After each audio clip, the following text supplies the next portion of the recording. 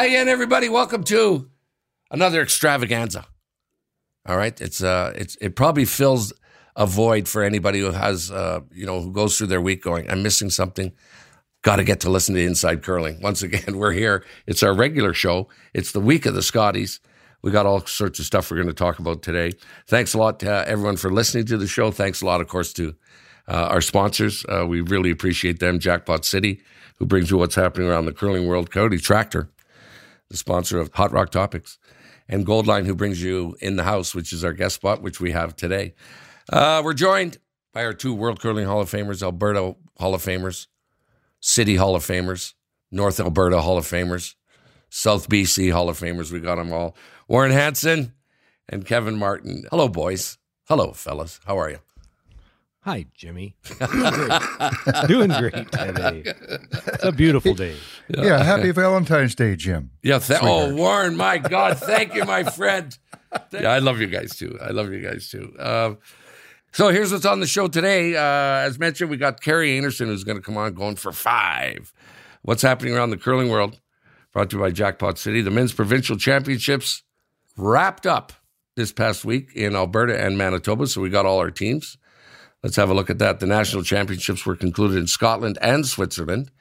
We'll take a little peek in there and see what's going on.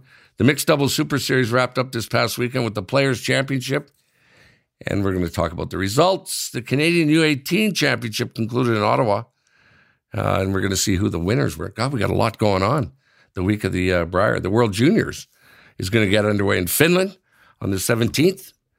Hot Rock Topics brought to you by Coyote. We're going to look at some emails. And the emails have been hot, no doubt about it. What are you hearing? We're hearing on social media that some of today's prominent curlers have concerns about how the curlers are sweeping. What concerns? They're cheating. We're going to look at that. Today, a special guest. If you're a fan of curling and you don't know that the Scotties is on this week, well, then you're not a fan of curling. This is the week that it happens down in Calgary, and it starts on Friday, and there is no doubt, hands down, 100% of the story this week is Kerri Einarson is going for 5th Scotties in a row. You ready, Kev? The drive for 5. Did you just come up with that? That's brilliant. No, keep the drive alive, and we are joined by the one and only Kerri Einarson from Team Canada, Team Manitoba. Kerri, thanks a lot for joining us. Hi, thanks for having me. I thought my intro was so long, I thought I lost you. I know. Maybe you went back to bed. Kerri, this is, it's probably a little tougher on you. I know as skips, one of the things that they always talk about when they go into these big events is let's keep the distractions as low as we can, and try and keep everyone focused. You must be swamped with that question about trying to win your 5th Scotties in a row. How's it going? How are you handling it? What's your speech to your team going into this one? I'm handling it pretty well. It's exciting. Every single year starting around this time is the Scotties, and everyone dreams about playing in it. And yes, we're going for our 5th straight title, but that's something that we've just kind of put behind us. So we're just not thinking about it. For us, we're just taking one game at a time and see where everything falls at the end. This isn't like you're curling out of Australia trying to win 5 in a row. There's lots of teams around the world that we see who predictably win their national championship. There's, their teams are getting better and better from Asia and across the pond. Hands down, the Canadian National Championship in women's curling, the Scotties, is the toughest one to win. You've done the Worlds, got to try and tackle what will be a deep field again. What is your prep this past week? You're in Calgary now? Yeah, we got to Calgary on Monday, and we had a few good training practices on the other day and another couple more today. So, we're excited to get started. Before we bring the boys in, Kerri, the story broke yesterday about Jennifer Jones has announced that she is going to retire at the end of the year in competitive curling. She's going to stay in mixed doubles, I think is the way I read it. You're from the same province. What do you think when you first heard that? Manitoba got a little easier. A great line. Yeah. Good for you. Yeah. But it's something that I think everyone saw coming. I didn't see it coming right now, but yeah, it was. She's curling legacy, and to see that she announced her women's curling career is come to an end, and glad she's still going to be playing mixed doubles though, still stepping on the ice. So we'll still be seeing her around. Yeah, and you'll see her this week? Absolutely, yeah. Kev, go ahead. Hey, Kerri. Hey, thanks for taking the time. I know you're busier than crazy right now trying to get ready for this. But, I wanted to ask you, I'm not sure how much you look at the draw before things start. I certainly used to in the past. But you've got quite the start with Quebec, with St. George, and then McCarville, second game, and Alberta third. Guess, what are your thoughts on having such or do you consider that a difficult start? I consider that a very difficult start. Yeah. But you look at every single game out there, is hard. We're going to have to bring our A game every single game and right out of the gate. So you always want to get off to a really great start. And that's something that we're going to really focus on and dial into when we start on Friday.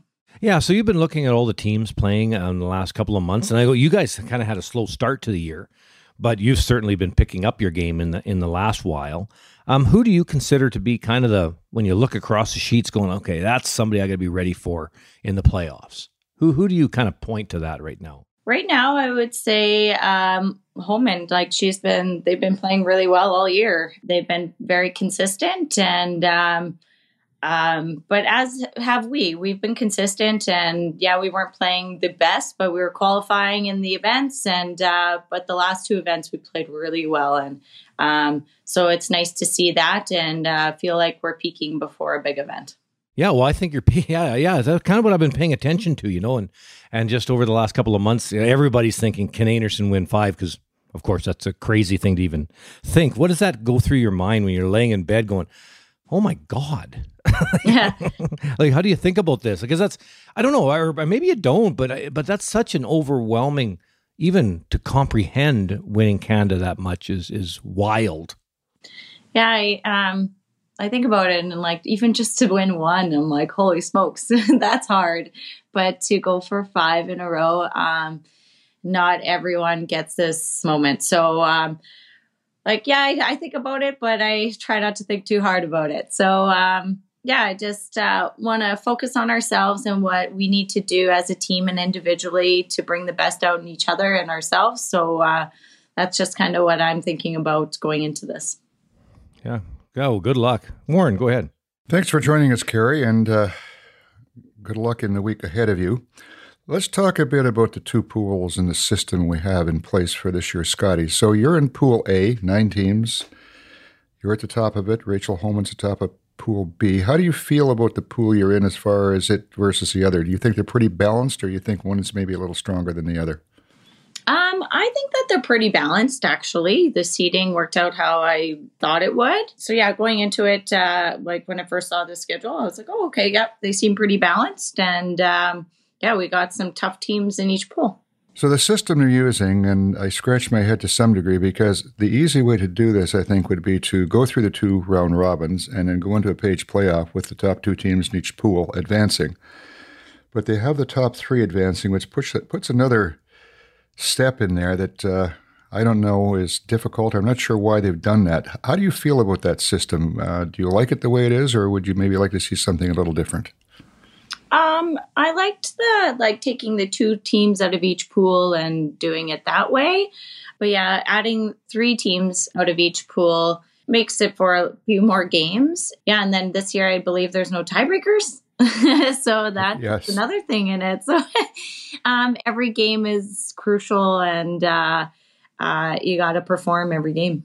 Maybe that's the philosophy of bringing the 3rd team forward, because there isn't any tiebreakers, thinking that that will maybe give somebody who was really close a little bit of a chance. Anyway, it is what it is. Let's talk about another topic that comes up from time to time, and actually we've got a fairly long email on our show today about it. and that is the time between the Canadian Championship and the Worlds, as it being too tight. So it's a little over a couple of weeks from the time you win a Scotties till you're in a World Championship. There were times actually back in history it was tighter, but still it's not much time after coming off a pretty grueling event. You've done it 4 times. Do you think this is a factor?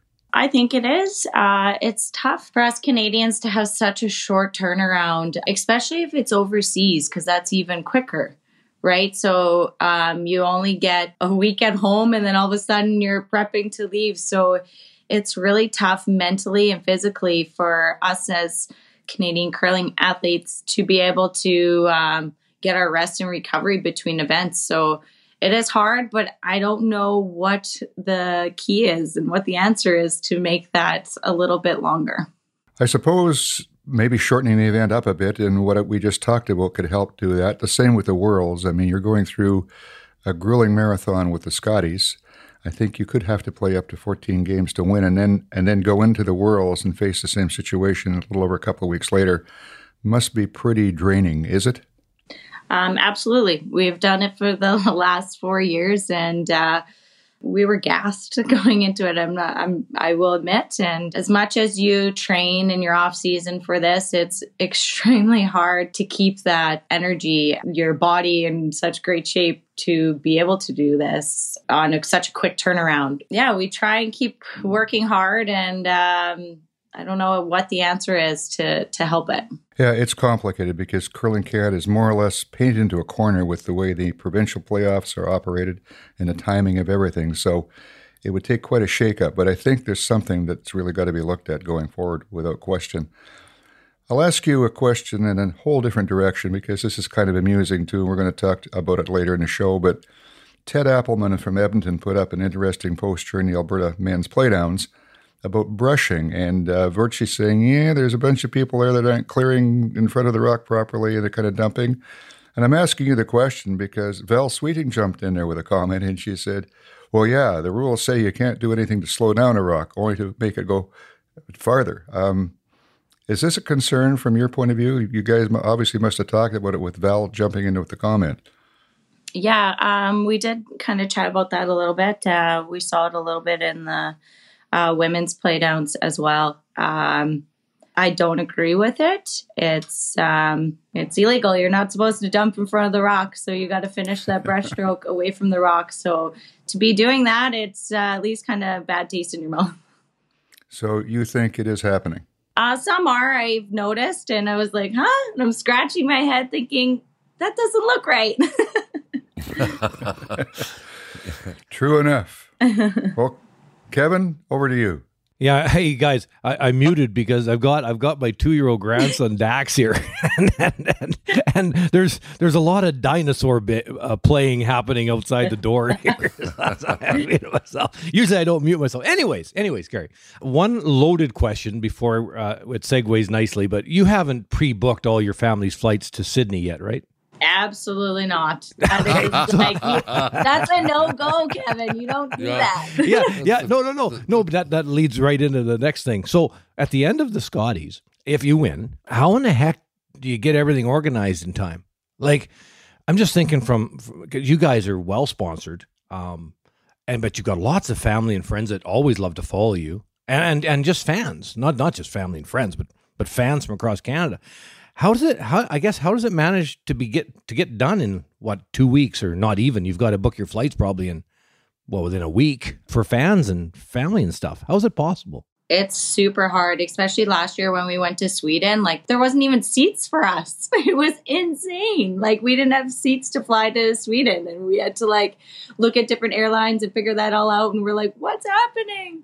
So like, for our friends and family to come and join us, it's challenging. They have to like get on it ASAP and make sure they can find some flights and stuff. So even if I want to bring my girls, like it's tough, like to arrange things like that too. So having that such a tight turnaround is hard on family and friends to make arrangements as well. Would the powers that be have like a block of seats on a plane for whoever wins, maybe out of Toronto to, like in this case, you're going to Nova Scotia, but still not easy to get from Toronto to Sydney. There aren't many flights a day.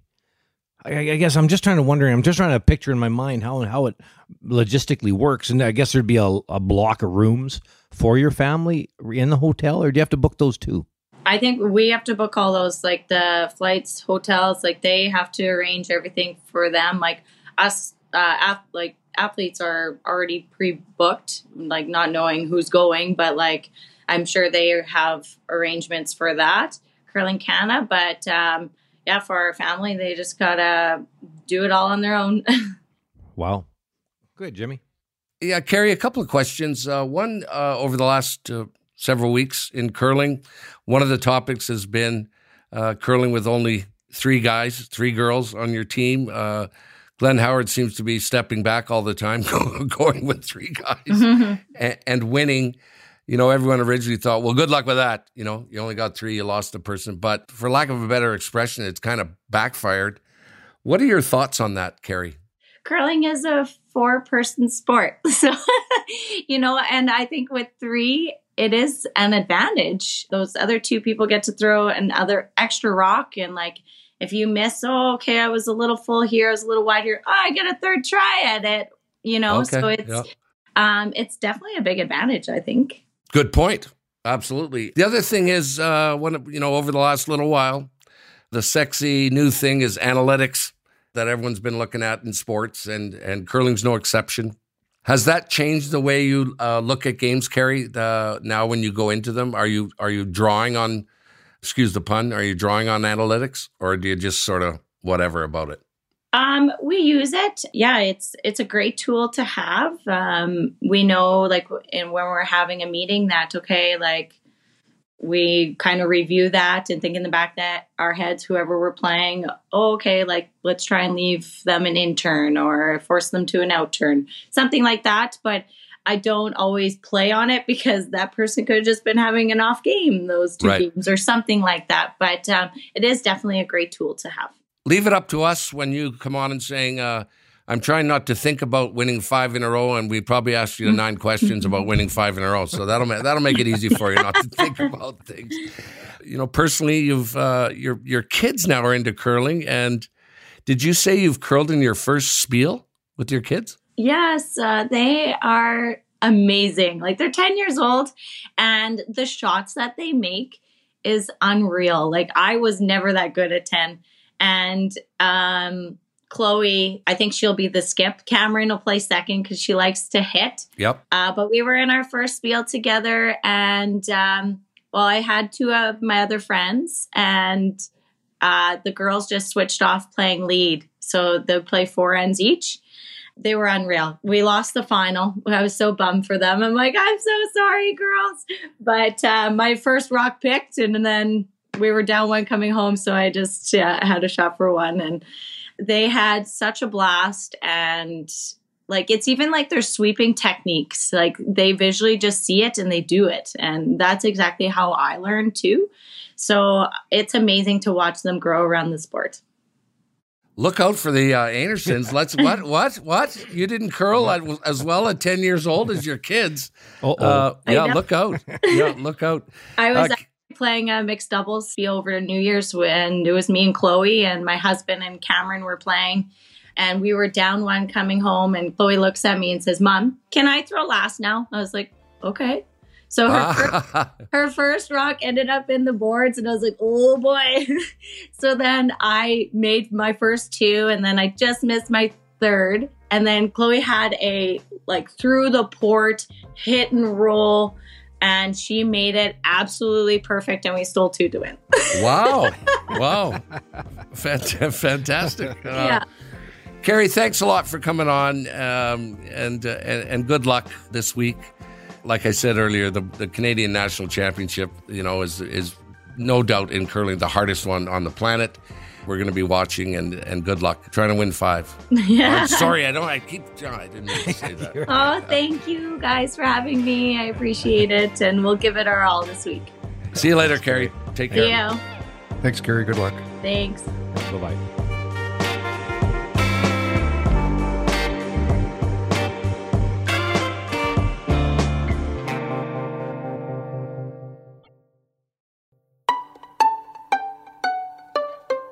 So there she goes. Kerri Einarson, like I said, she's going, I'm trying not to think about the 5. We'll help you with that. Yeah. I really love, I love Kerri Einarson. Boy, she's just full of life. And she sounds poised, Kevin, about this Scotties trying to win the 5. Well, you got to be, don't you? Just, it's won 4 in a row. It's hard to even fathom 4, let alone if you can make it through to 5. But you know what? They're good. They're a good team. They'll be close at the end. It's just really tough competition, with Rachel curling so well. That Jennifer's going to want to, really play well in her last Scotties. And don't forget about Laws. And there's so much depth. So it won't be easy, but they'll be close. What did you do, Kevin, with your team? Let's say, for example, if this was, 5 in a row for you, do you sit down with your team and lay down some laws saying, okay, here's the deal this week, you guys, no interviews or do what you want? Or did you put restrictions on your team, Kevin, when you looked ahead and said, I got to keep these guys focused and it's going to be very tough? Well, let's look back at who these people were. Ben Hebert, Mark Kennedy, and John Moores. How are you gonna do that? Yeah. So no, but before the event, one thing that Jules Ochar, of course, we'd always get to the rink and we would practice like crazy and make sure everybody's mechanically spot on. That is something that we always did. So going into the event, we always felt pretty confident because we were throwing the rock well before something important. So yeah, Jules was a big part of that for us, the confidence going into a big event. Like Kerri will feel going into this one. They're well coached as well, of course, with Reed Carruthers. So they'll be ready to go. Warren, you asked her about sweeping. Let me paraphrase. Hey, Kerri, are people cheating when they sweep? What'd you think, Warren, of her answer? Oh, I thought it was an interesting answer because obviously by what she said, there is a feeling out there amongst some of the players anyway that some things that are happening on the ice that aren't quite right. So We'll see where all that goes. Very good. Thanks a lot, Kerri. Good luck to her and all the teams this week. There's 1,000 teams this week playing in the Scotties. It'll be different. No tiebreakers. Going to be great to watch. All right, let's do it. What's happening around the curling world? Brought to you by Jackpot City. Jackpot City. Casino games perfectly made for you. So the final 2 provinces are in the books to shape up your men's briar. They're all done. Alberta and Manitoba are the last 2. Kevin, do tell. Do tell. Yeah, when we talk about the 2 provinces, we've got Alberta and Manitoba in the men's. Well, Alberta turned out to be no surprise going into the final. Team Cooey up against Aaron Sluchinski, who's had a wonderful year. Aaron actually beat Kevin in the 1-2 game to get into the final, and he beat Kevin again with steals in the 3rd and the 7th to win the final. So congratulations to Team Sluchinski out of Alberta. That is a huge win for those guys, and they really deserved it. They've worked hard this year. They've had a wonderful year. So all good there with a big win over Kevin Cooey. Now, remember, though, Kevin Cooey's still in the briar anyway because they had pre-qualified before playing in the provincials. I know it's kind of muddy, but Warren will cover that in a bit. Okay, and then Manitoba men, Braden Calvert, like Aaron Sluchinski in Alberta, beat Reed Carruthers in the 1-2 game. So they went right to the final. Reed and Brad Jacobs had to fight their way into the final. In the end, Reed Carruthers ended up winning. He was 1-up without Hammer coming home, but ended up stealing 2, so ended up winning the game. So Team Carruthers, congratulations. They're off to the briar as well. But then there's also over in Scotland, Jimmy, Yes, men's and women's Scottish championships. Listen to this in the semifinal. Craig, young guy out of Scotland, not far out of junior, beat Bruce Mowat 9-1 and 6 ends in the semi. Yeah, honest, yeah.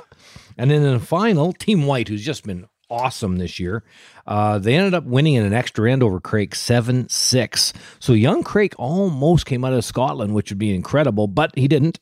Team White, remember they were in the final of the WFG Masters in the Slams. They had 2 semis this year in the Co-op Canadian Open and the Hearing Life Tour Challenge. So they've just had a wonderful year. Congratulations to Ross White and his team. And we have to get those guys on the show pretty soon. So, right. Ross, I know you guys listen to the show. We'll get you on soon, okay? Scotland women, A bit of an upset here, too. Rebecca Morrison going in as the favorite, no question. But Faye Henderson ended up beating her 9-2 in the final. So congratulations to Faye, Haley Duff, Amy McDonald, and Katie McMillan on that win out of Scotland. So a couple upsets in Scotland. Switzerland, no upsets, Jim. Okay, yeah. Let me guess. Guess who won the women's in Switzerland? Adrian Smith. Adrian Smith.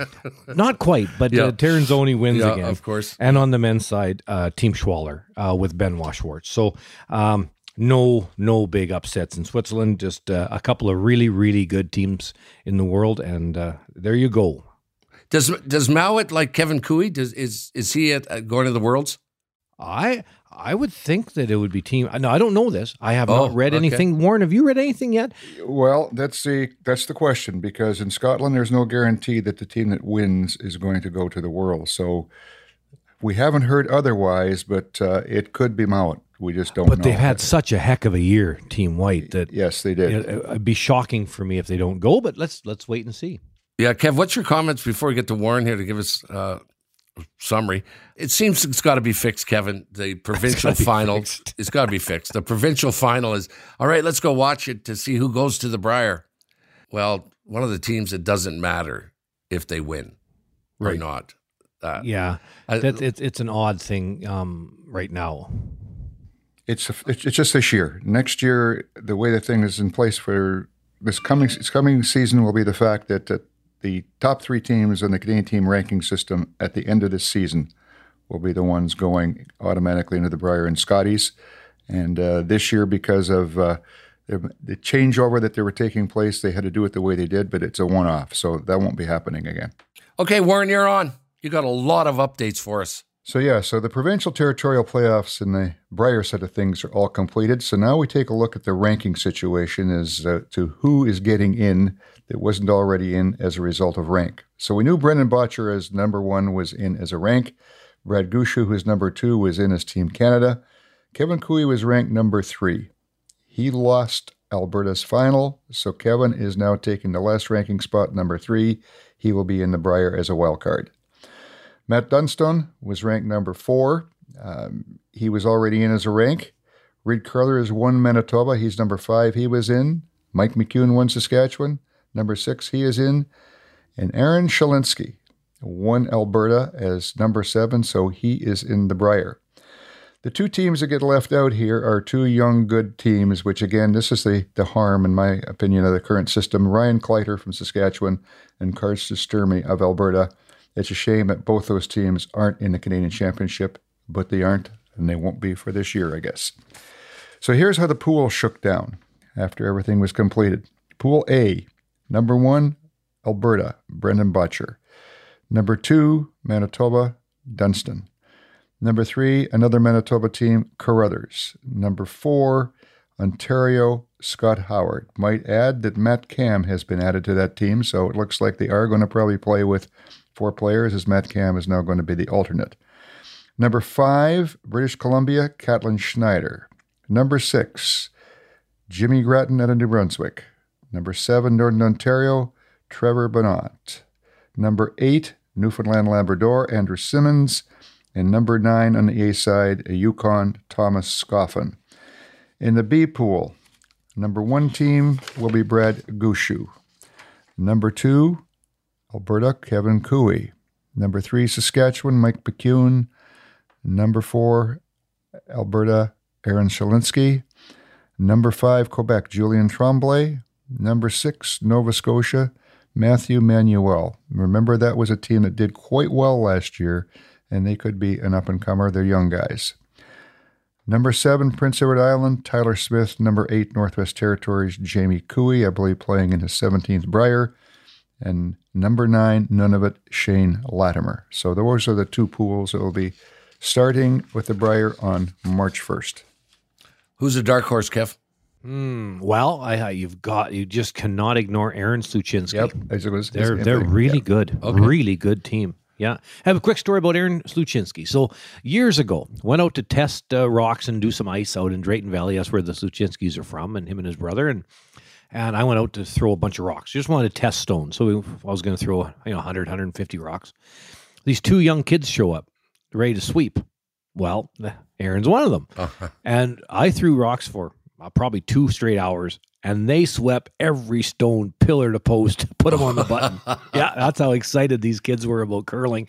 And now all these years later, of course, Aaron making his way up the leaderboard into the top 10 in the world. So it's great. It's good to see, and he's loved the game for a long time. And if you want to call him a dark horse, I don't really think of him as that, but a lot of people across Canada and around the world would. That's somebody to watch in this Brier. You agree, Warren? I agree. When Kevin said Shalinsky, I was just looking and saying, yep, that team could surprise some people. She's going to continue to play mixed doubles. That's Jennifer Jones and her husband, Brent Lang. Warren, the Mixed Doubles Super Series Players Championship concluded a few days ago. Bring us up to speed. Well, interesting you mentioned the 4 teams that made the Final Four. Guess who number 1 was? Jones Lang. Number 2, Skaslien and Nedergrotten from Norway. Number 3, Calvi and Little from Estonia. And another Canadian team, Weigel Epping from Ontario. So in the fours, unfortunately, Jennifer Jones and Brent Lang lost to Skaslien and Nedergrotten. And Calvi Little defeated Epping. And in the final, it was Calvi Little winning 10-5 over Skaslien Nedergrotten. So the Estonian team wins the Players' Championship in mixed doubles. Good team. All right. You're still on, Warren. There was a very important event for the development of curling in Canada. The U18 Championship was held last week in Ottawa. Yes, this is a great championship. In my opinion, this is a development event, and I think it's only a few years old, but it was so long overdue. So in the men's side, team out of Newfoundland Labrador were the winners. The skip was Simon Perry, the third, Nicholas Codner, the second, who was also the vice, Braden Snow, and the lead, Carter Holden, and the coach, old curler that Kevin and I will remember well, Glenn Goss, coaching that team. The Silver Fox. The Silver Fox. In the women's side, it was a Manitoba team. The skip, Shaylee Hayward, the third, Kira Cron, the second, India Young, and the lead, Riley Cox, with the coach, Diane Hayward. In the final game for both the men's and women's, in the men's side, it was Dylan Dixon of Saskatchewan that played against the Perry team. They lost 7-2. And on the women's side, Juliana Fortin of Quebec lost to the Hayward team by a score of 7-3. Don't go away, Warren. The World Juniors will get underway on Saturday in Finland. Yes, and this is now a great event. It's too bad this event wasn't televised because I think it would be pretty exciting the way it's run today. Anyway, there's 10 men's teams, 10 women's teams. Quickly on the men's side, Canada, China, Denmark, Germany, Italy, Norway, New Zealand, Scotland, Switzerland, and the USA. On the women's side, Canada, China, Germany, Japan, Korea, Norway, Scotland, Switzerland, Sweden, and Turkey. The way this event will be run, 10-team round robin. Following the round robin, the top 4 teams will go into a sudden death playoff to determine the champions. On the women's side, for Canada, Mila Plett. We may remember that Mila has had a very successful career so far. I think she's only 19 years old. And she's got a famous player on her team, Alyssa Nedwin, the daughter of Dave, and Dave is the coach of that team. So we look for big things from Marla Plett. Another Edmonton team, Teo Johnson, with Rob Krebs as the coach, who is a good friend of Kevin's. And Kevin, I believe that team's at the U of A, are they not? U of A. You got her. So that's the World Juniors happening starting on the 17th, and good luck to the 2 Canadian teams participating. Cool. Kerri Einarson's trying for 5. As you know by now, the Scotties gets underway in Calgary on Friday. One thing, Kevin, that is unique to this year's Scotties are no tiebreakers. Yeah, well, draws to the button have become pretty important. You know what? They always were. Really important, even the last few years that I played, which is quite a while ago now. But it's even become more so. You know, Jennifer Jones in Beijing, losing out of not being able to get in the playoffs because of a couple of centimeters. Kui this year, a couple of times by, I think one time, 1 millimeter. Ended up not making the quarterfinals because of it, and so on. There's lots of those examples. So it's just really important that you zero in on that draw of the button, and with no tiebreakers, it becomes absolutely paramount that you do well at that. Yeah. There's still the imbalance, Warren, in curling at a national level. No curler when you ask them going, who are you going to whip this week? And they're never going to give you a name because they respect the other team so much. Does Kerri Einarson have a pretty okay schedule to whip her way into the playoffs? Well, she's got a good chance to get into playoffs. I think we picked 8 teams, which was a bit of an error. We should have picked 6 because they're using a little different system than they have in the past. So I think she's got a really good shot of becoming part of that group of 6 without question. If I take a look at this pool that she's in, there's Caitlin Laws is in there, Selena Sturmey, Corinne Brown, Skylar Ackerman from Saskatchewan, Kirsten McCarville, there's one to watch. That team could do very well, as could Laurie St. George from Quebec. Prince Edward Island, Jane DiCarlo, new team, and Labrador, Newfoundland Labrador, Stacey Curtis, a relatively newcomer as well. But she's got an excellent chance to come through that pool, and I would expect her to, as we certainly take a look at the other pool. We'd expect certainly Holman and Jennifer Jones to come through that pool. So, Kevin, when you were curling going into the Briers, would you rather have your toughest teams first, or would you rather them speckled throughout the week, or would you rather have your last 4 games the toughest teams? I would definitely want at least a couple of tough ones at the end to get you ready for the playoffs. In the last Brier, I think it was the last Brier played in, we had a really tough start, and we didn't play well. Warren might be better than me. I can never remember this stuff, but we were like 0-3 or 0-4 or 1-4 or something like that early, because we had to play all the tough teams early, and we just didn't come out sharp at the start. So it would have been nice to have it either sprinkled so that we could have got our feet under us, because we almost made the playoffs, and we were on fire at the end of the week. Like, if we make the playoffs, we had a great chance of winning, but we didn't make the playoffs because we started out so poorly, and we had tough teams to play early. So, there's 2 ways to look at it. I certainly would like to have a couple of tough games at the end of the week to get you ready for the playoffs. No question. It'd be interesting, Warren, to know the results of the Brier champion, depending on how those tough teams fit into their schedule. Do you agree with Kevin, Warren? Yeah, I think it's always good to get a couple of games under your belt and get some momentum going. And certainly, I think playing a team that you feel relatively confident of defeating is probably good in the first couple of games before you do take on any of the tougher ones. So I agree fully, yep. Do I look dead? I'm in the sun. Look like I'm going to faint. Okay, Warren, we did some picks, some qualifying picks, and you just said we should have done 6 instead of 8. However, what are they? We're going to have a redo here. So okay. I'm going to give you the 8 names, and then we're going to have to reduce that to 6. So we'll each of us determine who we think should be tossed out. Einarson, Holman, Laws, Sturmey, Jones, McCarville, Grandy, St. George. Einarson and Holman. That's what you picked last time. Yeah, boy, that was tough. Yeah, that didn't change, man. Yeah, that didn't. Rach and Kerri, my friends. Okay, and I will stick with Laws and Sturmey. I think were the ones I picked. And pretty easy here. Jonesy. And then the next pick's really tough. You've got McCarville, Grandy, and St. George. I can only pick one of those 3. Those all 3 could be in. I've got to go McCarville. McCarville, she's good. Yeah, those 3 teams is interesting. I was thinking about them today. They're kind of they're very good, but they're kind of tier 2 teams, right on the edge. I think McCarville would be a tier 1 if she played more.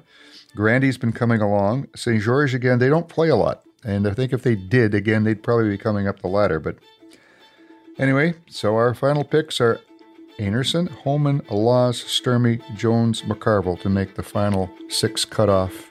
February 23rd, that'll be determined.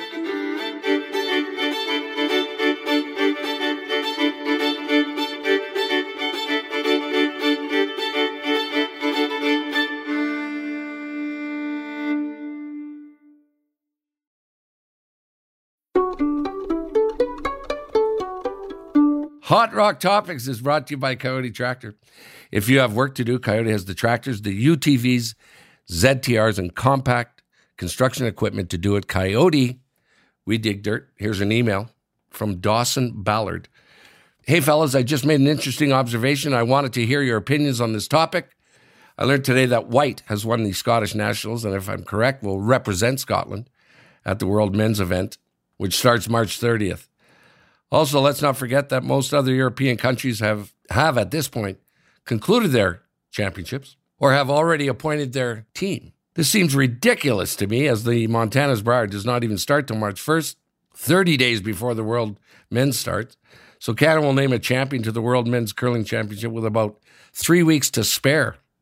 Might be more like 2 weeks, in which they're expected to recover from their Brier and prepare as Team Canada. Not only that, but they also have to travel all the way to Switzerland, where the event is taking place within those weeks. I understand that moving the timing of the Brier can be difficult with sponsors, broadcasting, venues, etc., but at the same time, something should be done to provide teams with more time to prepare before the World Curling events, or else we are shooting ourselves in the foot before our Canadian teams are even ready to throw their first rock. Let's just move it to February, Warren. Not that easily done. Kev, what are your thoughts about all this?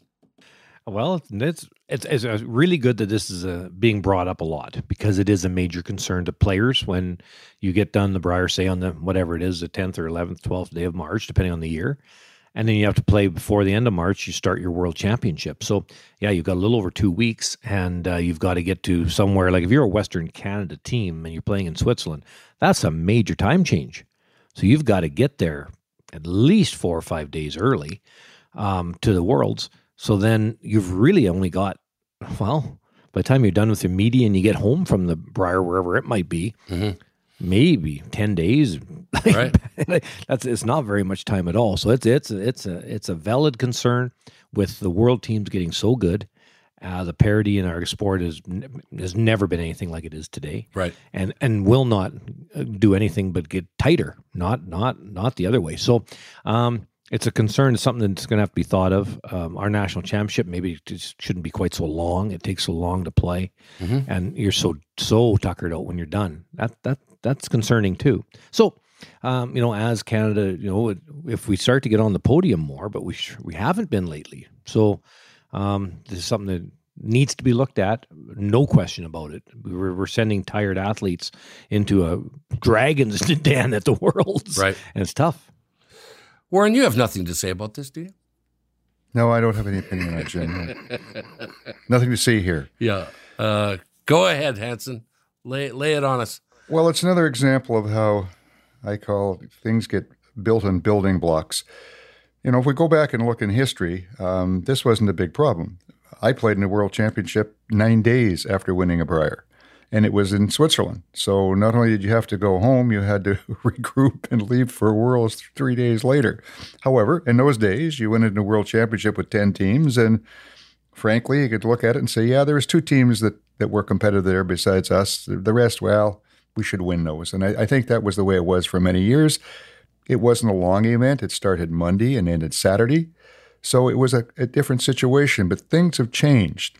The Brier is now a marathon, and it's the Scotties, and so are the World Championships. There's, in each case, 12, 14 games that you've got to go through in a really prolonged, drawn-out affair. And now you're going into a World Championship where there's 13 teams there, and you're probably looking at 10 of them. You're going, whew, they all scare me. So every game is tough. So it's an entirely different scenario. The question is, I don't know really how they get out of it without making some major changes, because if you start moving the Brier and Scotties earlier, you then start impacting the provincial playoffs and territorial playoffs that they're holding to determine the champions from each province territory. And so it's almost requires a totally different system. And, every time we bring this up, there's rocks throwing from every direction at us for it. But, maybe it's got to be, maybe the Brier and Scotties have to become strictly 14 teams, provincial territorial champions, period. That's it. They play out, you determine a winner, that you could probably do that with the 2 pools of 7 and start Monday or Tuesday and Sunday. So it wouldn't be a long event. But then the following, probably December, have your event that determines who's going to represent Canada at the World. And again, you could determine this in 1 week with both men and women if you probably went with 7 teams. But if you want to make it a little more challenging, you could have 10. So bring in your top 8 ranks and take the 2 finalists from the Briers and Scotties the previous February and March. Could be a way of looking at it. So you determine the team now in December who's going to represent Canada at the Worlds. Maybe they should look at that. I think this is something that's got to be addressed, but the exact solution to it, I don't know for sure what it is or what everybody's prepared to live with. Not only that, I can't wait till they got to do the Olympic trials. What happens that year? It's in February. Like the Olympics are February. It's November. But you bring up a good point, Jim, because if they were to use a system I'm suggesting, every 4th year, that December event could also be the Olympic trials, and you could send the same team to the Olympics as the Worlds, or you could send the winner to the Olympics and the second place one to the Worlds. So again, it would all be handled in one nice nifty package, and you wouldn't have to have this one-off event every 4 years as well. Right on. A lot of meat on the bone, man. One more item here we got to get to. What are we hearing? An interesting posting on Facebook last week by Ted Appleman during the Alberta Men's Boston Pizza Cup. Appleman, a well-known, respected curler in Alberta, suggested he thought a lot of brushing taking place maybe wasn't being done in accordance with the rules. Quickly, a number of named players joined the conversation. First of all, Warren, what's the rule break here he's talking about? Well, basically what was taking place is a sweeping motion without the motion of the brush finishing away from the path of the rock. I think is pretty much what he's referring to, and it's, I suppose, been referred to over time as, quote, dumping. I think that's what he's getting at pretty much, isn't it, Kevin? Yeah, it's almost kind of, during the knifing technique, when the broom is kind of straight away from you, and it's almost like a smudging. to slow the stone down and make it curl more. So that's something that needs to be looked at. More and more teams are using it. It's used quite a lot at the upper levels. And it's sort of stopping that brush with such a major amount of downward impact that it's actually kind of smudging the ice. And that's something that's a concern. It was brought up actually big time at the Ottawa Worlds, men's Worlds. Because of the ice surface, they thought they could actually slow the rocks down. Some surfaces that are really crisp, you just can't. But it depends on the ice surface a bit, but it's a concern, no question. Well, I've never heard a game stopped where someone said, hey, you're cheating. Not really cheating yet as such. It's just, once again, people learning more and more about technical stuff and being able to do different things that haven't been thought of before. And that's kind of the issue. It's interesting. Or get away with. Warren, you were in charge of operations at the Brier and Scotties for a long time, and I'm gathering this falls under the title of the head of operations. What do you do here, Warren? Yes, there's some interesting comments were made in that posting, led off by Ted Appleman, and suggesting that there was some sweeping going on that wasn't quite right. Colton Flash came in, and he added some very definite comments that he fully agreed. Reed Crothers said ban knifing, and it probably stops it. Flash said, yep, I think I agree. And then Corey Cohart jumped in and said, I've been an umpire. Enforce it. I'd be prepared to do that. Well, that's not quite so easy. And this goes back with the rules of curling over time where people, what do you do? People start to think, we got to enforce this, we have to enforce that, but you can't have an official sitting at the end of a sheet that's going to enforce anything because he simply can't see well enough. So if you want enforcement, and we went back through this probably 15, 20 years ago of the same discussion, it came down to in the end, okay, you got to be prepared to put an official, an umpire, on the sheet of ice. And if you're going to start calling people on brushing techniques, that official has to be able to follow the rock down the ice to be on top of it so they can see exactly what is taking place. They can't enforce it from the end of the ice. The same thing with the hog line rule. I mean, we've gone through the same thing with the hog line rule with electronic handles and they malfunction. Well, there's one sure way you can enforce the hog line rule. The official stands in the hog line at the side where the hand is being opened, and that's the only way you'll ever tell for sure, 100%. So if we want enforcement, that's what has to be done. If we don't want to go down that route, then we're going to have to agree to play more on an honor system and agree that it is an honor system and take a different approach to it. But it's a big question, and it always comes up from time to time whatever the rule is, that needs to be enforced. Well, guess what? Unless you're prepared to go down this route, you really can't enforce it properly. I disagree. I think the electronic thing is more accurate than an umpire would be. Sure it is. It's got to work, though, Jim. And you've got to invest in handles and maintain them to the degree that there's no question that those things are functioning each and every time. You can't have the thing malfunction. All right. I still disagree. I agree if it works, but what that handle has to be 99.9% sure of not malfunctioning. So it's a matter of constructing it properly, testing them properly, so there is no doubt. Well, it's pretty good up to now. They've been doing it for years. Well, the last couple of years, they've had so many malfunctions. I don't think, Kevin, they're using those handles anymore, are they? I don't think they are. No. Not the same ones. They're different companies, too. It's a different company. See, they went through a cheaper manufacturer, and as a result, the things malfunction to the fact that they can't depend upon them. I think they quit using them.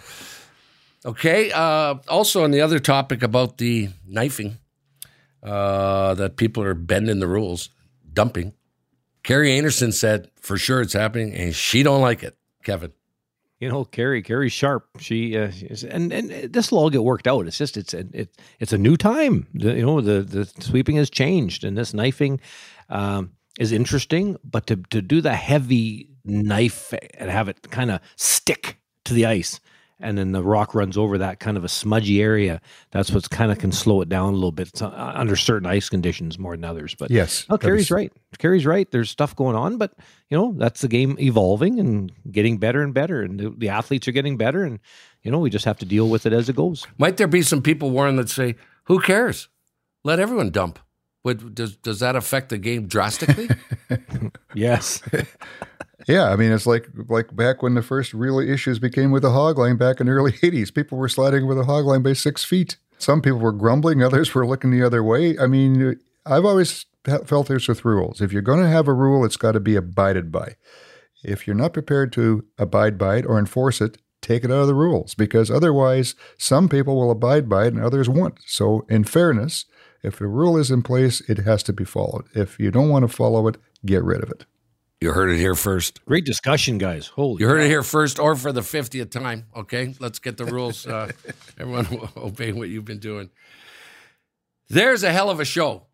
Tons of stuff there on that show. Congratulations to our guest, Kerri Einarson, for making the Scotties again and going for 5 in a row. But also, I think the week is all about Jennifer Jones. And check out the interview if you haven't heard it yet.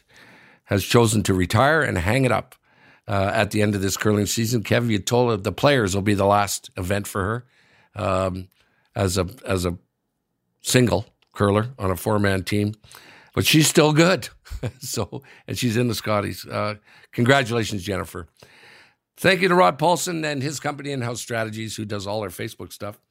Rod put up a post about last week.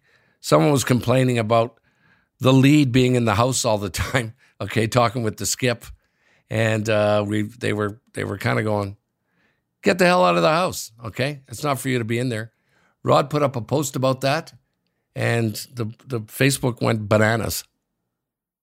Yeah, no, it was a very active post, without question. I mean, it was a little bit deceiving because we talked about it on the show, and we talked more about the rule, and, again, it has been changed, so people assume that 4 people can't be in the house when they can, and we wanted to clarify it, but the post he put up kind of got people's attention, and it got a lot of conversation going. So I'm inviting you to check it out. Check out our Facebook group, and you can comment there, and Warren gets back to a lot of people, and Warren participates in that. Also, send us an email. As you know, we read emails on air, and we had a couple of good ones. We've had great emails, actually, the last 4 or 5 weeks. Send us an email, insidecurling@gmail.com. That's insidecurling@gmail.com. Thanks a lot to Jackpot City, Coyote, and Goldline, who make all of this possible on Inside Curling. Boys, get out of the pool. There's work to do. The Scotty starts on Friday, and I think it's going to be a big audience with Jennifer with her last time curling in the Scotties. So go, Jennifer. See you later, fellas. Thanks, Jim. Thanks, Jimmy.